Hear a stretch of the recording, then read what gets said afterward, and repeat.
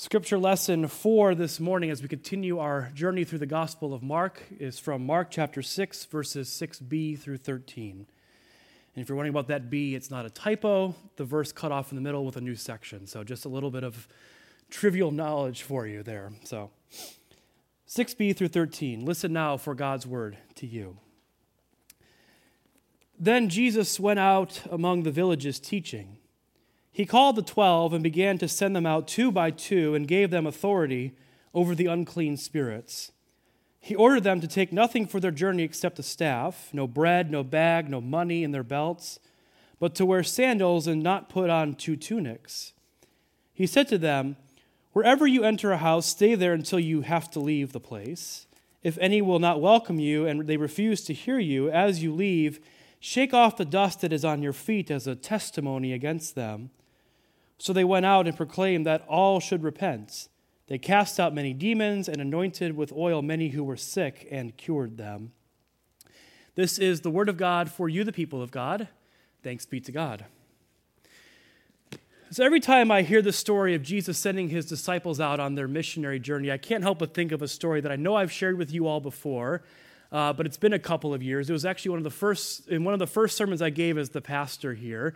So chances are you probably don't remember it anyway. But also, the more we get to know each other, the more you're going to hear the same stories over and over again. It's like being with family, right? But Heather and I have always enjoyed traveling. It's been an important part of our relationship. And back in those days before we had kids, traveling was especially easy. We would just simply pack a bag the night before. We'd throw it in the car, head to the airport and head off and go to wherever we were going. We went to the airport. We'd never checked a bag. We would just have our little carry-ons. We'd have our boarding passes loaded on our phones. I felt like a professional traveler, like I belonged at the airport. I felt really cool at the airport. But of course, at every airport, there's a sight to behold. Parents with their young children at the airport. They always had so many bags, and their toddlers are running off in this way overstimulating environment, and I always felt so bad for them. I looked at them with pity in my eyes. But of course, one day I became one of those parents. I still remember vividly the first flight that Heather and I took after Axel was born. We were still living in Missouri at the time. Heather was part of this master's nursing program out of Philadelphia that was mostly online, but one of the requirements was 3 times over the course of the program, you'd have to go out to Philadelphia for in-person education. So that first time was when Axel was only 3 months old. We also had a friend who was getting married in New Jersey at the same time, so we made this big, long trip out of it. And let me say, for what it's worth, Axel was incredibly good for that first flight. We could not have asked for anything better. He slept basically the entire time. But let me also say, traveling with a 3-month-old really cramped my style. Gone were the days of simply throwing things in the bag the night before. Heather had a whole Excel spreadsheet of all the things that we needed. Gone too were the days of just bringing carry-ons onto the plane. We had to have a checked bag that was full of all kinds of things, baby clothes, blankets, bottles, wipes, creams, all the things that you can imagine. And luckily it checked in at just under 50 pounds. So didn't have to pay any of the extra fees for that. The nice thing was that they let us skip the TSA line because we had the baby. We had the stroller and the car seat with us as well. And by the time we got to our gate, we still had our 2 check bags, 2 personal items, a stroller, and the car seat with us. We way overpacked for this trip. When we got to the gate, it became my task then to get this giant bag they give you. The gate agent gives you this to pack your stroller and your car seat into so you can bring it down the bridge and leave it at the end of the plane. So that you can get it when you get off the plane. So I'm packing this thing in, and finally it comes time for us to board our plane, and Heather's got her personal item and Axel in one arm. She not only looks like Supermom, but she is Supermom. Meanwhile, there's me with our 2 carry-on bags and this giant duffel bag with our stroller and our car seat in it, and I'm lugging it down the bridge at 5:30 in the morning. And as I'm lugging what feels like all of my worldly possessions behind me, the story pops into my head, and I can't help but think that Jesus was on to something. Traveling without purse, bag, or shoes, or diaper bags, or strollers, or car seats, without any of that sort of thing. The story where Jesus sends these disciples out on this missionary journey is one that has really captivated me over the last few years. It's been a very interesting story to me. That as Mark tells it to us, Jesus calls his disciples together and gives them authority over unclean spirits. We see it here once again, as we saw it last week, the presence of unclean spirits or demonic possession. And that might irk our modern sensibilities just a little bit. We don't really think about things like that. But it's something that we see Jesus doing a lot in the Gospel of Mark, that he's often depicted as an exorcist, someone who encounters those demonic forces. And for me, how I've come to understand the presence of those things within the stories of the gospel is that they are simply a presence, a reminder of the reality of evil in our world, a reminder that things are not always as they could and should be, that there are things in our world that lessen, distort, and destroy human life and human flourishing. And we, I think, can understand that, right? We can turn on the news and we understand that things are not always as they should be. There is the presence of evil. There is the presence of heartache and brokenness in the world around us. We might not call it demonic possession anymore, but we can understand it to be things like children who go to bed hungry at night, or the hurtful ways, the hurtful things that we say to one another, the wounds that we endure. We understand it as systemic racism or homophobia, or even a year on from the beginning of the war in Ukraine, civilians who die in the midst of warfare. We understand the things that distort, destroy, and lessen human life. And I said to you all last week that we learn who Jesus is in the Gospel of Mark by watching and observing the things that he does. That we watch and we observe, and that gives us a picture of who he is. And we've kind of jumped quite a bit from chapter 1 last week to chapter 6 this week, and I encourage you all to read Mark on your own. So you all did that, right? You all know what happens anyway.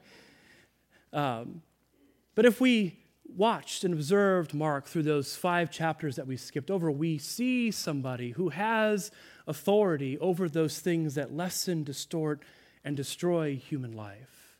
Last week, Jesus is in the synagogue in Capernaum, and a man with an unclean spirit disrupts the whole service, but Jesus comes and encounters him and casts out that unclean spirit. And immediately after that act of healing, Jesus goes back to Peter's mother-in-law's house where he and his first disciples are staying. And Peter's mother-in-law is sick with a fever, and Jesus heals her.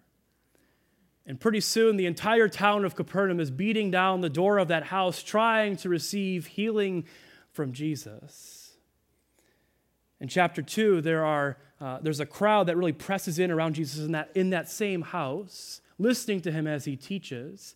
It's like a standing room only crowd. There's no room for anybody to move anywhere. The problem is there are 4 friends carrying a 5th friend who's paralyzed, wanting to get in to see Jesus. It takes a while to get somebody who's in that condition ready, and they miss their opportunity seemingly to get to Jesus. But these friends are resourceful. They climb up to the roof of the house, they commit an act of vandalism and tear the roof off the place and begin lowering their friend down to Jesus. And Jesus doesn't correct them for their act of property destruction. Jesus instead heals the man, and the entire crowd is amazed. Authority over that which lessens, distorts, and destroys human life. Mark sort of gives us this kind of summary statement as well, that Jesus goes around Galilee preaching in their synagogues and casting out demons. He heals lepers, some of the greatest outcasts of that society. In one of my favorite stories anywhere in the Bible, Jesus encounters a man that we have called the Gerasene demoniac, a man who is so afflicted by something mental or spiritual that he has lost all sense of his own identity. He doesn't even know his own name. And Jesus restores a sense of identity within him. Jesus then heals a woman who is bleeding for 12 years. He restores a 12-year-old girl who was dead back to life. Jesus, throughout the Gospels, is one who has authority over those forces that distort, destroy, and lessen human life. And now he comes to his disciples, and he says to them and gives them the same authority that he has. The expectation is that as they go on this missionary journey, that it's going to look a lot like the first 5 chapters of Mark's gospel, that they're going to be doing all of the things that he did, bringing love where love needs to be brought, bringing compassion and wholeness and healing and casting out those forces that distort, destroy, and lessen human life. But he does it in such a way that might make us squirm just a little bit. He says, you are to go out essentially with just the clothes on your back. Don't bring anything on that journey with you. Don't bring extra food or money or an extra coat even. Just go as you are and meet some of the greatest needs in the world around you. Imagine how the disciples felt. We could imagine the scene for ourselves, right? Imagine Jesus was here this morning and he was giving the minute for mission. And he stood up in the lectern and he said, I got an exciting new mission opportunity for you. We're gonna head out of here. We're gonna go meet some of the biggest needs and challenges in the world around us. But you can't bring anything with you. No wallet, no hotel reservation, no suitcase packed to the brim. You just have to go with the clothes on your back. There's a sign-up genius on the church website if you're interested. How many of you, raise your hands, are signing up for such a journey? Good, there were a couple of liars in the first service.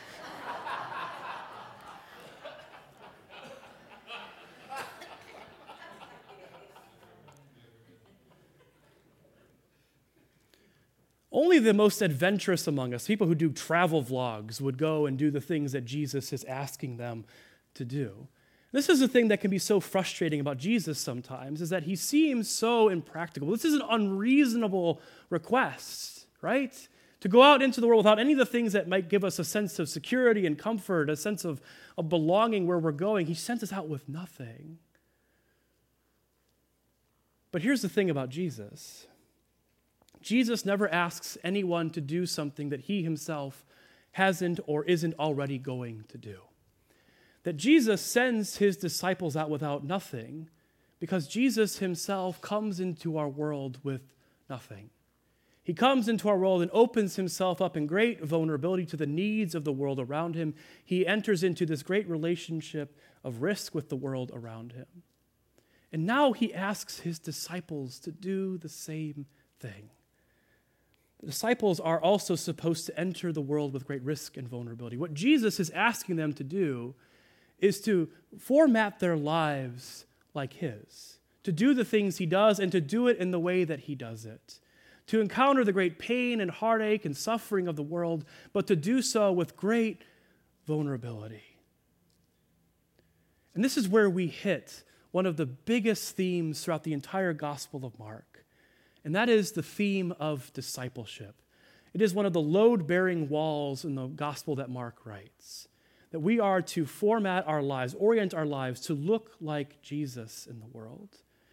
And here's the really interesting thing about the Gospel of Mark. Lamar Williamson in his commentary says this, that when we read the disciples in the Gospel of Mark, we're not meant to just be reading about the 12 disciples of 2,000 years ago. That for Mark, the disciples are a stand-in as well for the church community that he writes to and to every Christian community throughout all of the ages. That when we read about the disciples in the Gospel of Mark, we are meant to be reading about ourselves. And the disciples in Mark, they have this sort of downward trajectory. They kind of start to lose understanding as the gospel goes along. They fail to understand who Jesus is and thus understand themselves, especially when it comes to things surrounding Jesus' death. And we'll get to that in a couple of weeks. But for right now, they are sent out into the world much like Jesus was. That they are sent out into the world to offer love in places where there is hatred. They are sent out into the world to offer justice in places of oppression. They are sent to offer compassion in places of apathy. They are sent out into the world just as Jesus was. That when Mark, I think, sits down and imagines what the church looks like, he imagines that the church looks like Jesus. That it continues on Jesus' ministry in its own context. I think it's a reminder to us that whatever we do here together is held in trust, is given to us from Jesus, that we are called to carry on his ministry. That when Mark writes his gospel down, remember his context, that he writes it down either in the midst of or immediately following the Jewish war, this great time of upheaval and crisis.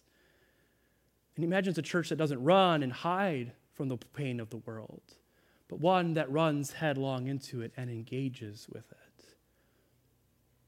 that Jesus still lives and exists in the world around us as we mimic him, as we live and conduct our lives together to look like him. That is our mission, and that is our calling. And maybe that calling scares you a little bit. If it doesn't, there's something wrong with you. Maybe it makes you just a little bit nervous. And we should always be wary of the fine print, right? The fine print that we are sent into the world to be him in the sense of vulnerability, this sharing in the risk of the gospel, to head into the world unencumbered so that we can have nothing that keeps us from meeting the needs that are right in front of us. I'll never forget the very first day of my student chaplaincy as we were getting ready to head out into the hospital to sit with patients for the first time. And we were sent out 2 by 2, by the way, just like Jesus sent his disciples out 2 by 2. And just as we were getting ready to go, I was nervous. Everyone else was nervous. I wanted to make sure that I was saying the right thing, and I wanted to make sure I had all my points of theology right, and which is kind of a silly thing to think, right? But I remember my supervisor saying to us that your presence in those rooms is enough. He said to us, don't bring a Bible with you. Don't bring a notepad to keep notes about your conversations. Just go into the room as you are. He sent us into the hospital unencumbered so that we would have nothing that would keep us from meeting those needs that were right in front of us. And so it asks us the question, I think, what encumbers us? What keeps us as a community from being fully present to the needs of the world around us? Is it our status? Is it our own deeply held assumptions about who people are? What is it that encumbers us? What are the purse, bag, and shoes that we carry around for security and comfort that keep us from risking the vulnerability that Jesus asks us to risk? That we can be Jesus in the world. There's a story by the philosopher and theologian Soren Kierkegaard, who was around in the 1800s. It's a story about a town full of ducks. And the ducks, they get up one morning on a Sunday morning and they waddle off to church. They waddle into the church building and they sit in their little pews, the same pew every Sunday because that's what ducks are like us, right? Out waddles the duck choir. Then out waddles the duck minister, and he opens the duck Bible, the duck translation, because every creature has their own translation of the Bible. And the preacher begins to preach. He says, ducks, you can fly. You have wings. You can soar like eagles. No fence can hold you. You can fly. And all the ducks in the pew said, amen. And then they all waddled home.